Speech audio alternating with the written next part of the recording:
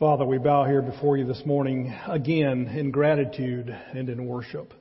Lord, we thank you for loving us. We thank you, Father, for your provision for us, your grace and mercy that is poured out all over us. And Father, we do pray for this family that was struck by tragedy this week in our community. And Father, I pray for this family. I pray for strength for them. I pray for your blessings. I pray that through this ordeal, everyone involved will be drawn closer to you. Father, I pray for this little girl that's in the hospital that she would be healed and that, Father, she can get back to her life as normal as she can. But Father, again, everyone that has been touched, I pray for them. And Father, I ask that you would bless them and surround them with your love and your presence. In Jesus' name we pray. Amen. Why don't we all be seated? For those of you that haven't heard, we've been praying for my daughter Bethany. Bethany had her baby last night at 7 o'clock. And I'm doing well. So I appreciate your prayers for me. It was hard, but I got through it. But everything is fine. The baby and Bethany are both doing fine. So I appreciate all of your prayers and concerns.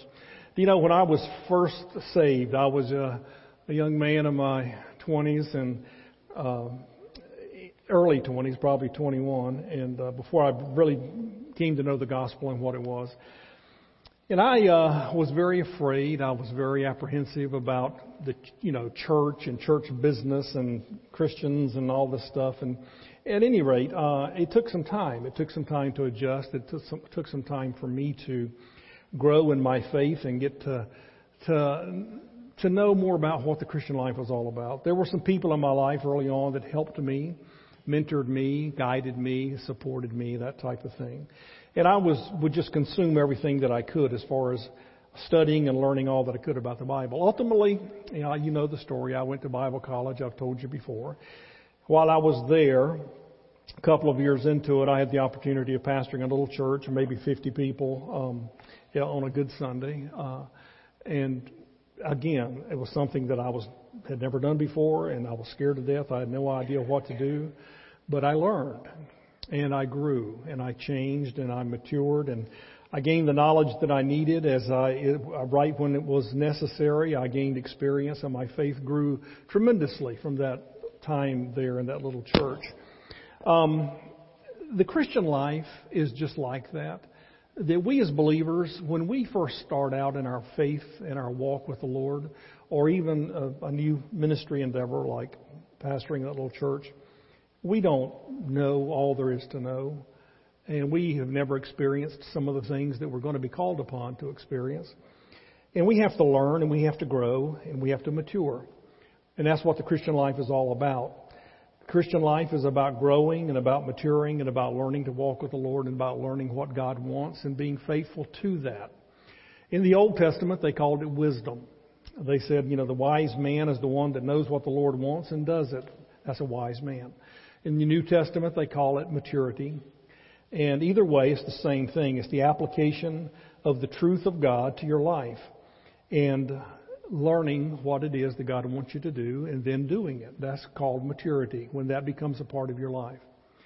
And through that, you learn to stand on your own. You learn that even though you had mentors and help and instruction and pastors and teachers along the way, that at some point you have to learn to stand on your own.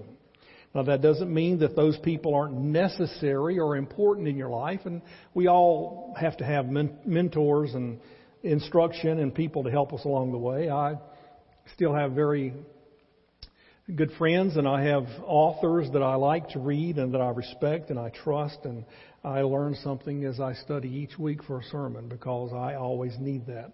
But at the same time, God says to you and to me as well that we have to learn to stand on our own and to not be looking to people for crutches, and we be able to do what it is that God wants us to do. Now, here's the question that we're going to deal with today. And as we go through this will unfold for you. But the question is this: what does it take for you and me to stand on our own?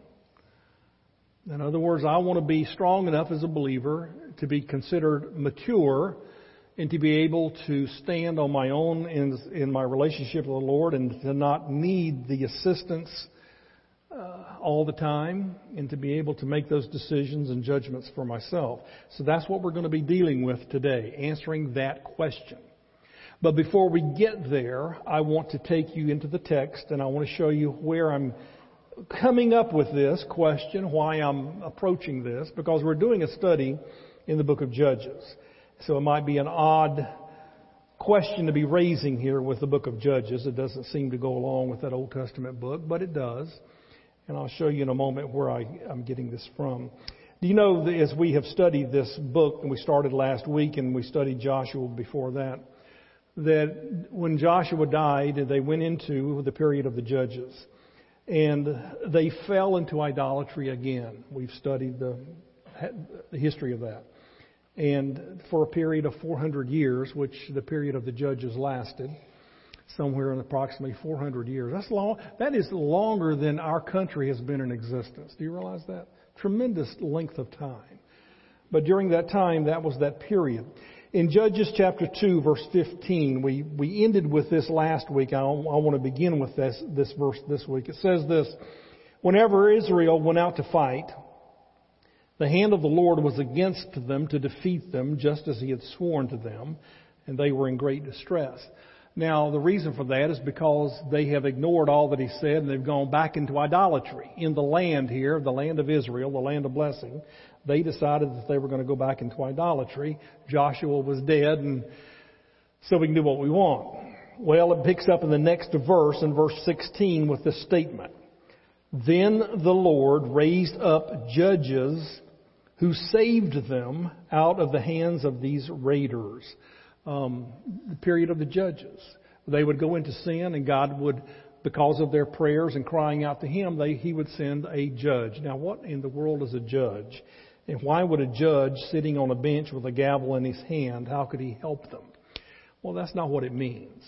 I don't know why, honestly, why they were referred to as judges, but that's what they were called. And what it means basically is that it's a deliverer, a leader, somebody to correct a problem, somebody to guide them. That's basically the person that a judge is. And, I've often thought in past, I thought the idea behind a judge was that all of the nation of Israel had sinned, and the judge came in and rescued all of the nation at the same time. But really, that's not the case. Each of these judges really delivered a small segment of the nation. In other words, not everybody went into idolatry at the same time. The tribe of Judah might be falling and slipping into idolatry. And that God would send some of the surrounding people that they were supposed to get rid of, bring them in to conquer them and make slaves out of them. It wasn't the whole nation, it was just a certain locale within the nation. And they would cry out and God would send the judge or a deliverer. That happened over and over again. As a matter of fact, look in your bulletin if you've got one. I've put in there a chart that I got out of a book this week that I thought was very interesting. There were 12 judges in all. They're listed there that are talked about in the book of Judges. Each of them represents their own tribe, where they came from. All of the 12 tribes are listed there. So one judge out of one tribe 12 times over the 400 years of their existence. To the right, you'll see there are some numbers. The first number is the length of time that they were being oppressed. In other words, God would send in the Philistines and they would conquer a certain segment of the nation. And they would hold them in bondage for 8 years, let's say. There's the first one here, Othniel, listed for 8 years. And God would send in a judge and he would conquer the people and bring them out of bondage, and there would be 40 years of peace.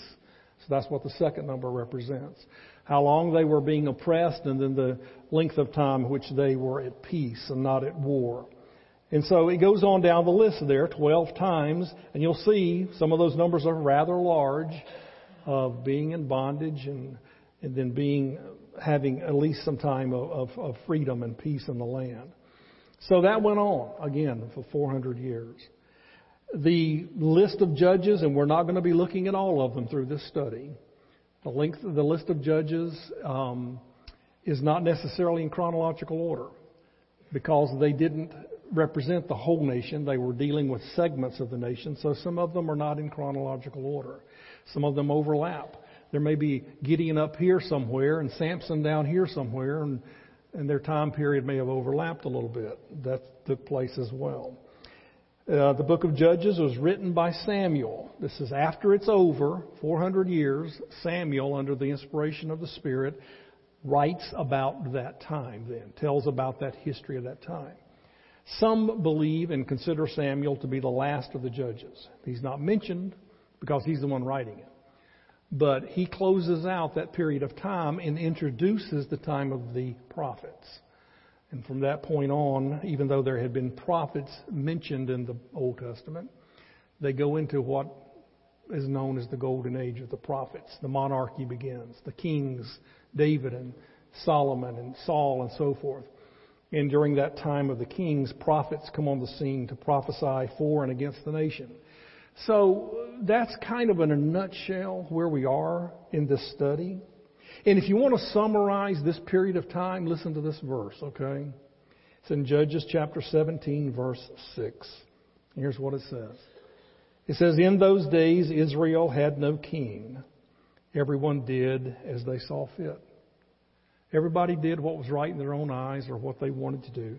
And you look at that and you think to yourself, how sad. No leader, no king, nobody to guide them. All of that 400 years, the nation as a whole did what they wanted to do. And all you got to do is look at our nation, and you find the same thing taking place, don't you? Everybody's doing what's right in his own eyes.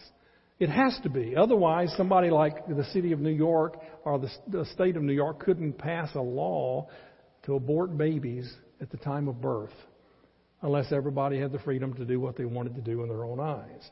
And we're sinking as fast as we can as a nation because of it. There's not any strong leadership in this nation. And we are headed the same direction that the judges ended up. So as we look at this story, this period of time in the Bible, we're going to learn a lot of things about ourselves and about our nation. And today we're going to be talking about the topic of standing strong and standing on your own, and how that is such an important aspect of the Christian life. But let's jump into the text, okay? Verse 16 said, "Then the Lord raised up judges who saved them out of the hands of these raiders." Now we jump into verses 17 through 19. Let's look at this. It says, "Yet they would not listen to their judges, but prostituted themselves to other gods and to worship them. They quickly turned from the ways of their ancestors who had been obedient to the Lord's command." Now stop right there. They did obey the judges while the judges lived. This is what they're saying. But when the judges died, then they went right back to what they were doing. That's what that's talking about. They took up the ways of their ancestors, and they turned from the ways of their fathers and grandfathers. And then they went back into idolatry again.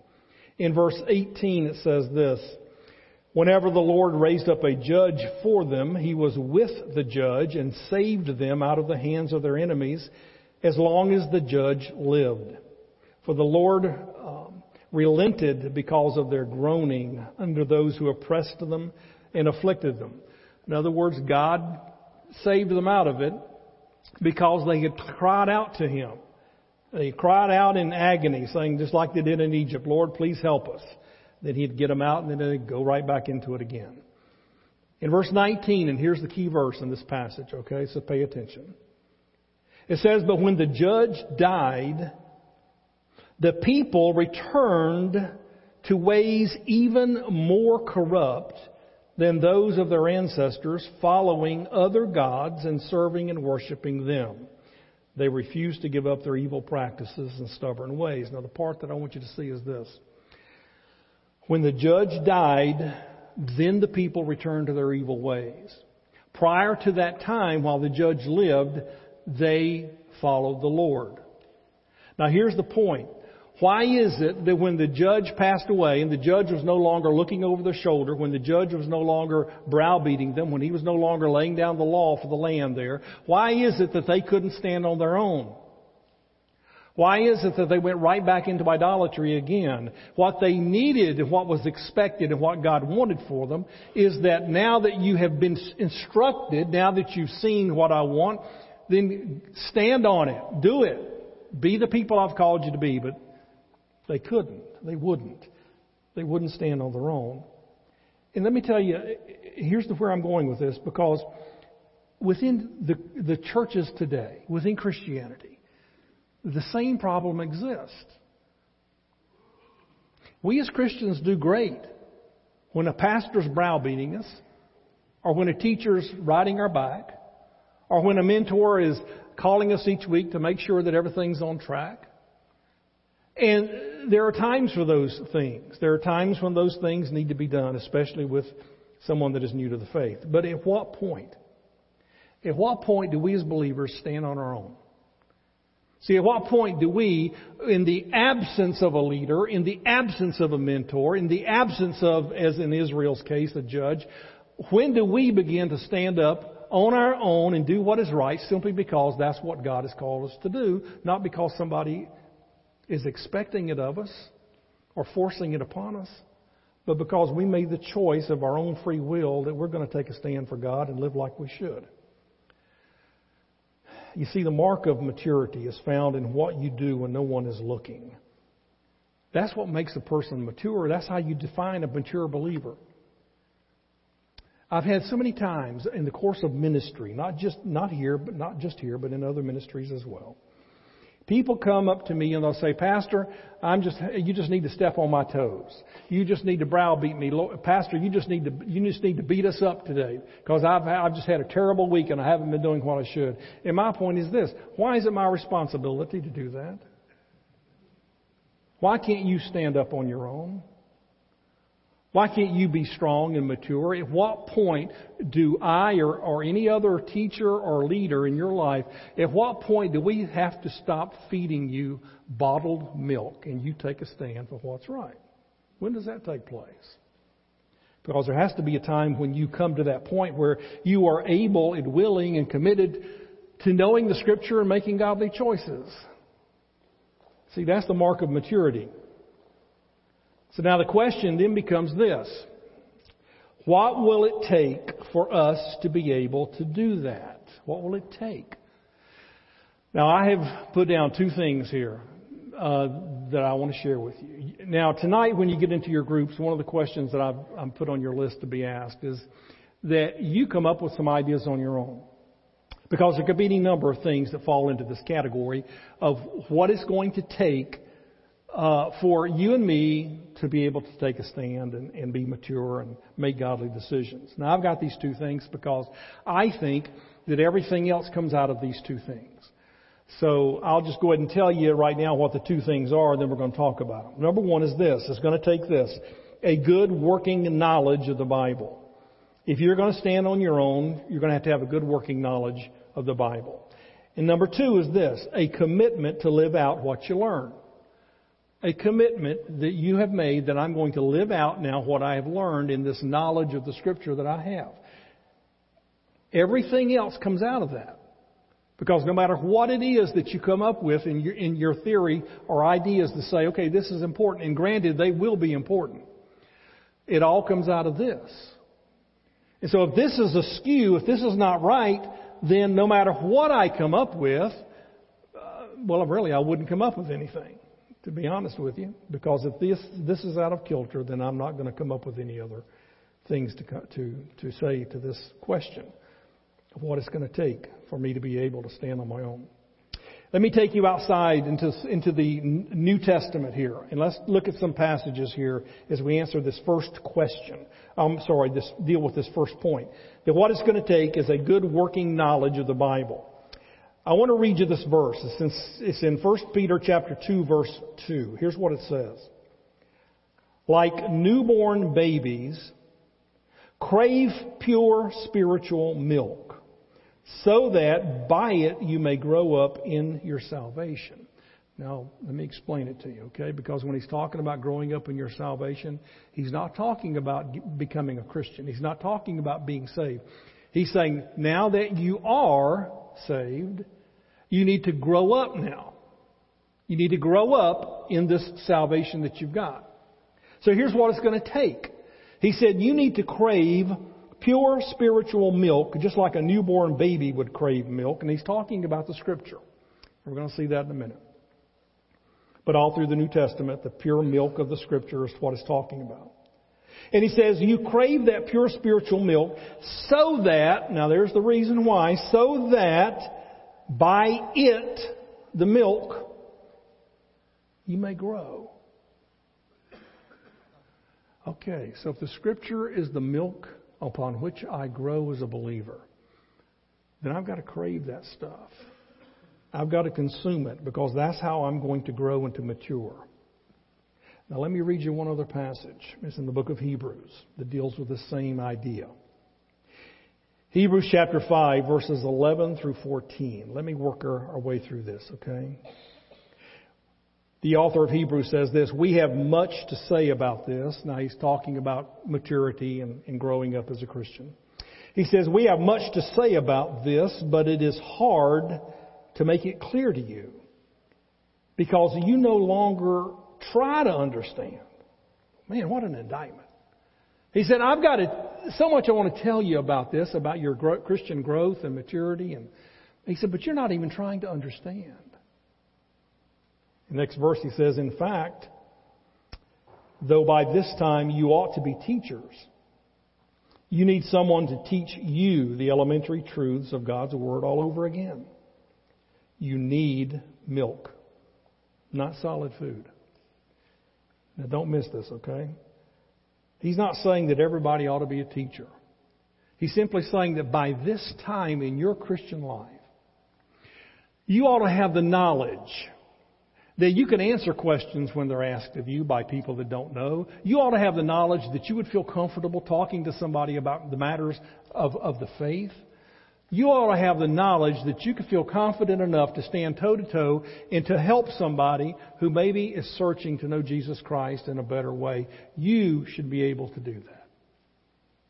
You should be able to take somebody that's facing a tragedy or grief, and you should be able to comfort them through the Scriptures. You should know that. He said all of this is where you should be.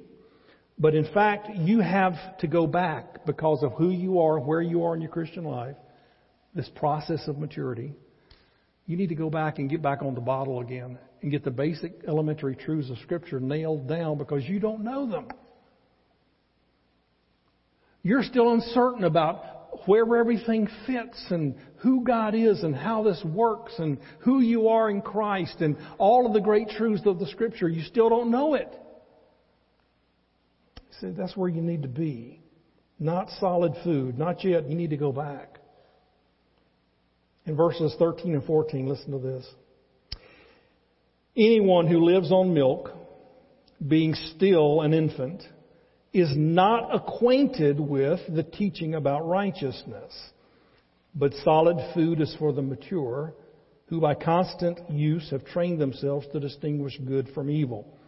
Now notice what he says. Anyone who lives on milk, still being an infant, is not acquainted with the teaching about righteousness. And what he's saying is this.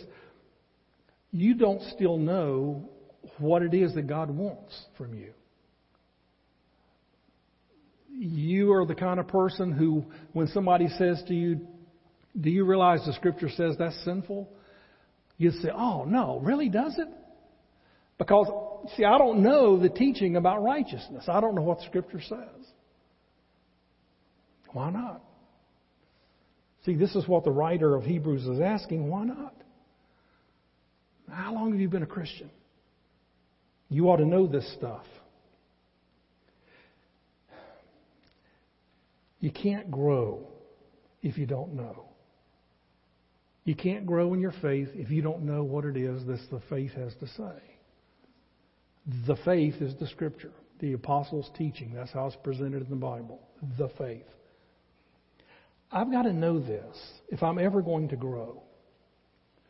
Now, last night, like I told you, my little granddaughter was born about 7 o'clock last night. Her name is Avery. An easy birth is much better than the first one. And immediately she's crying for food. My daughter nurses her children. She did with Maddie. And she's going to nurse Avery as well. So she's nursing her. And she's just eating up a storm. You know, it's the only thing she knows to do, having just been born. It's just to suckle. Now, Maddie, on the other hand, being 2.5 years old, she's eating chips and hot sauce. I don't think there's a thing she's ever put in front of that kid she didn't eat. I mean, she'll just devour everything. You know, that's expected. At the age one of them is and the age of the other is, they're eating according to who they are in this process of growing. Now, you know what would be sad is this. It would be sad if Maddie, the older one, was still suckling and still nursing. That would be sad. There has to come a point when she physically grows up and does what she's supposed to do at her age and eat what she's supposed to eat. The same thing is true of us as Christians. Because growing is a part of life, just like physical growing, spiritual growing is a part of life. And we as believers sometimes don't see the importance of that, and we become content to live on somebody else's faith. We're content for somebody just to tell us what to do. And no, we can't stand up for ourselves because we're not strong enough, because we're not eating like we should. And I want to tell you this, mature faith cannot be built on what other people tell you. In the early stages, yes. A person who doesn't know the Lord listens to somebody that they respect and they see it in the Bible and they say, yeah, I believe it. I don't understand it completely, but I put my faith in it and I understand it.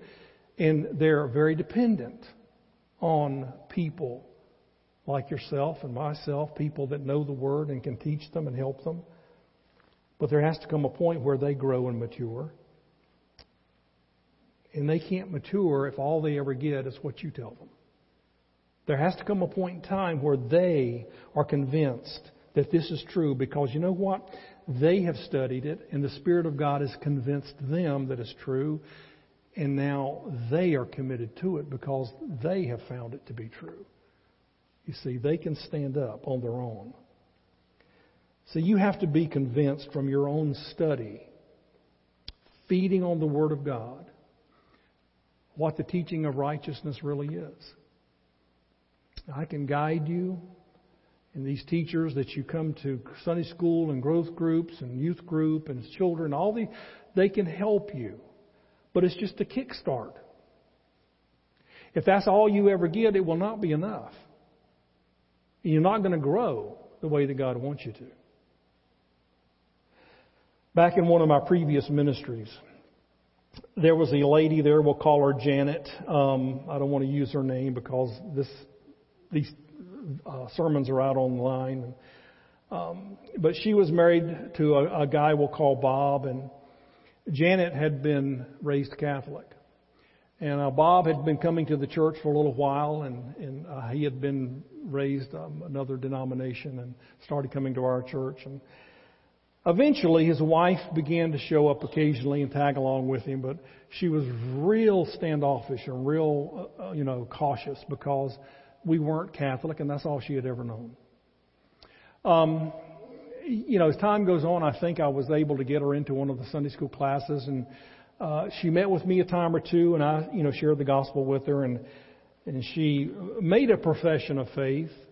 I'm not sure as I look back on it, because there was one day when we were talking, and she was asking me some things, and then she looked at me before she left, and she said, "So, I'm okay, right?"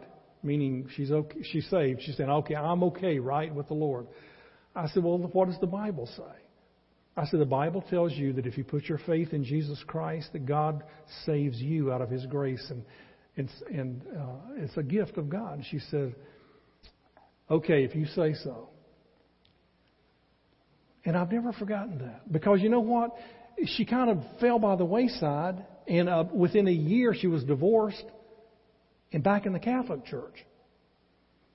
And I found out later what it was is this, that she had been spoon-fed what little she knew all of her life in the church that she was in, and she was comfortable with going to the priest and being, forgiven for whatever she confessed, and spoon-fed everything, and everybody giving her direction, and everybody telling her what to do, and she had no responsibility, no decisions that she ever had to make. And so she comes into this, in talking to her about her faith and trying to get her to understand her relationship to the Lord and so forth. And she just freaked out. And her faith, what little was there, if it was there, was based on what I told her, and that was it. Okay, if you tell me that I'll believe it. But it didn't last very long. And I wonder to this day about her. I don't know. I really don't. But if what you get is the only thing you ever get is what you get on a Sunday morning, it's not going to be enough. I can tell you that now. Now, am I saying to you that this isn't important? Well, of course not. Now, let me show you this passage. It's in Ephesians chapter 4. I'm going to just work through it for a moment, so just bear with me. I want to look at verses 11 through 13 to begin with. Now watch what it says, because this is Paul talking, and he unfolds some things here that you need to understand. He says, "So Christ himself gave the apostles, the prophets, the evangelists, the pastors and teachers." Now, in other words, he gave them to the church, "to equip his people for works of service." All right, stop right there. This is why God gave different men and women to the church that have gifts that are able to edify and build up the church. A pastor, a teacher, evangelists, prophets, and so forth, people within the church that work to bring people out and to bring them up in their faith. He says to equip his people for works of service. Now watch this. So that, here's the reason why. The body of Christ may be built up until, now listen, because this until tells you to what extent the pastors and teachers and apostles and evangelists are to be working in the lives of the people. Until we all reach unity in the faith. That means we all have come up now and are walking with the Lord. We have unity in the faith. And in the knowledge of the Son of God. That means understanding who He is, what He's done, our identity in Him. And we become mature, attaining to the whole measure of the fullness of Christ. I know, don't miss this, okay? He's saying this. I, as God, he says, gave to the church, that's universal, the church is all believers, these different roles or responsibilities, pastors, teachers, evangelists, and so forth. And their job is to build you up until you're able to stand on your own. Until you have reached the fullness of maturity in Christ. Now that doesn't mean that the job ends there, but the roles take on a different look. Because whereas I may be ministering to you and teaching you, there has to come a point where you rise up to a maturity level where you begin to do that too. It just seems like in Christianity, and I've noticed this not only in my churches but other churches that I've observed, people are content to let somebody else do their walk for them. And they're content with just having somebody else to tell them what to do. And then we have to ask this question, well, what do you do then? Like in the book of Judges, when the judge dies, or your pastor's gone, your teacher quits, people fall by the wayside, your mentor that you trusted all of your life is gone. What do you do then?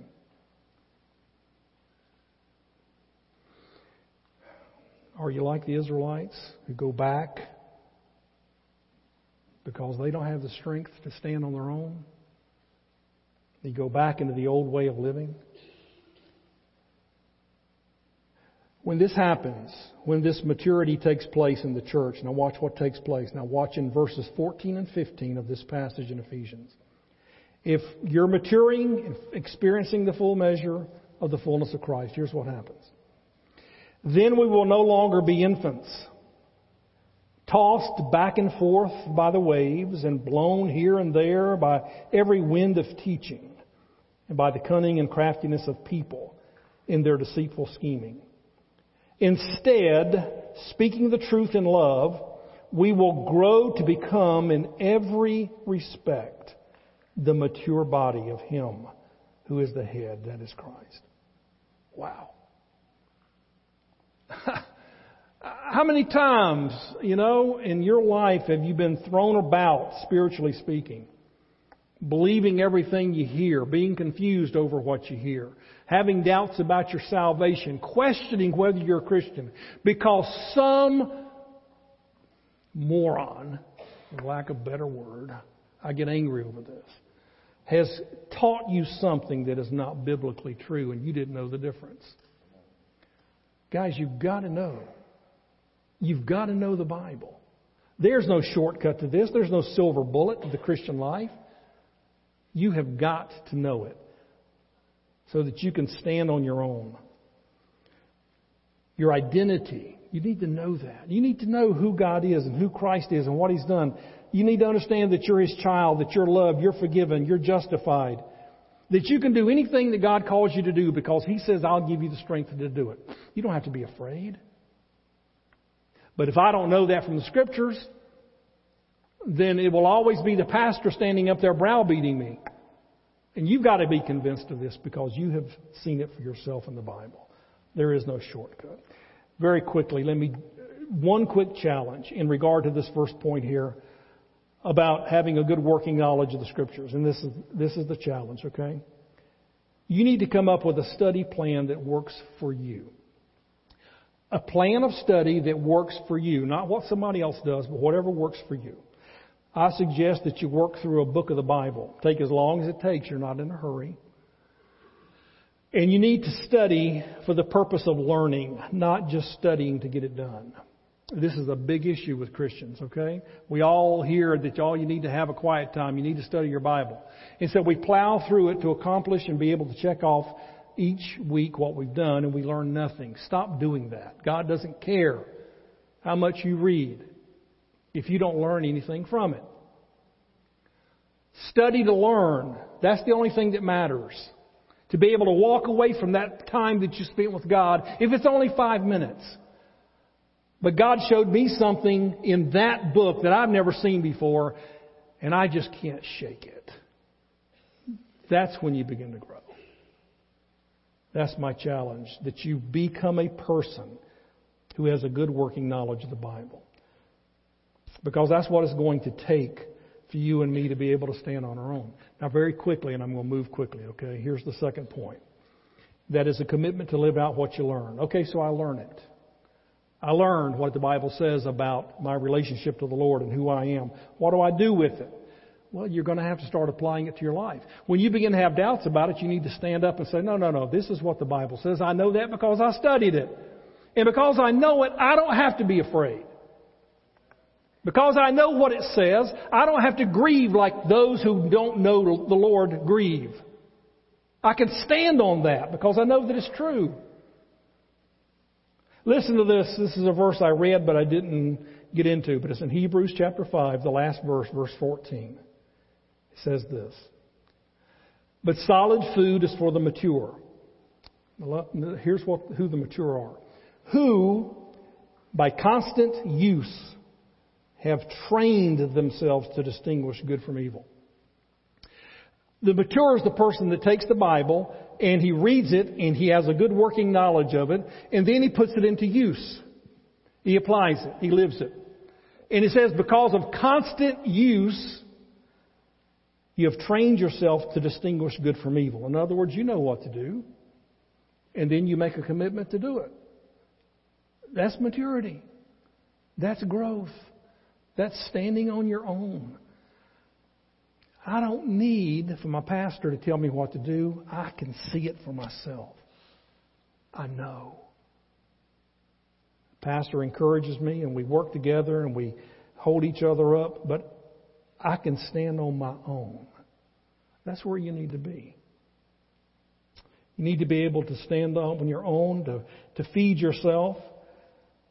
You need to be able to stand on your own to distinguish good from evil, to lead somebody, to teach somebody, to say no to bad choices, be able to trust Him in times of tragedy. All of this comes from your own personal walk with God.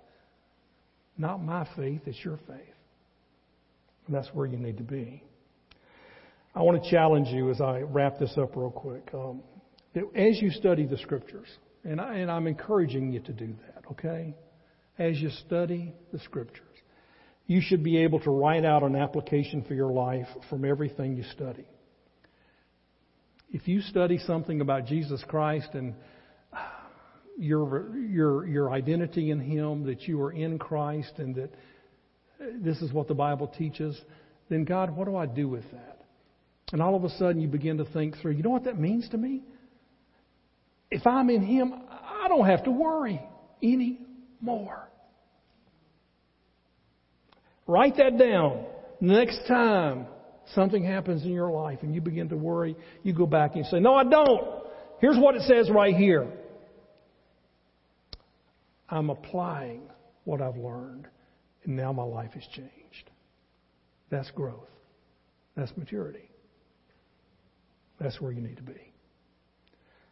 So yeah, it's my prayer that each one of us will begin to stand on our own. I'm not trying to get out of a job, okay? I'm not trying to shirk responsibility. I'm trying to grow you up the way God called me to do. It's not my job to do your thinking for you. It's not my job to have your faith for you. It's my job to lead you there. But in the end, you have to stand. You have to stand. And that's my prayer. If you are not a believer and you're here this morning, let me close with one last verse. Here it is. Titus chapter 3 verse 5 says this. He saved us, not because of righteous things we had done, but because of His mercy. That's how you're saved. That's why you are a Christian. That's how you get to heaven. It's that simple. It's not because you were righteous or good, because God says we can't be. But He says, I died for you on a cross. And when you put your faith in me, I declare you righteous. That right there, if you don't understand it, you have to stand on that. And the next time somebody questions your salvation, or the devil throws something at you that says you're not really a Christian, how can anybody love you? You pull that verse out and you say, no, it says right here, it's not because of my righteousness. I know I'm a stinker. God knows it.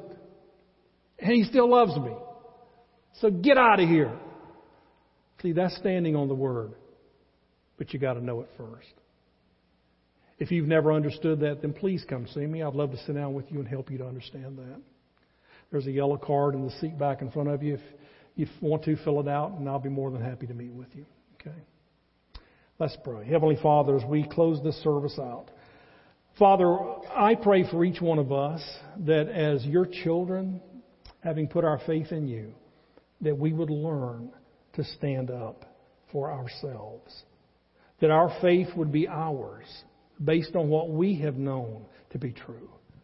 Out of your word, not because somebody else tells me it's so, but because I am convinced from your word. Lord, make us all better students. Students of your word, that we might know it. But then, Father, help us to take the next step and to live it. With every dart of doubt and fear that is thrown our way, may we confront it boldly with the truth of your word, that we might stand strong on our own. In Jesus' name.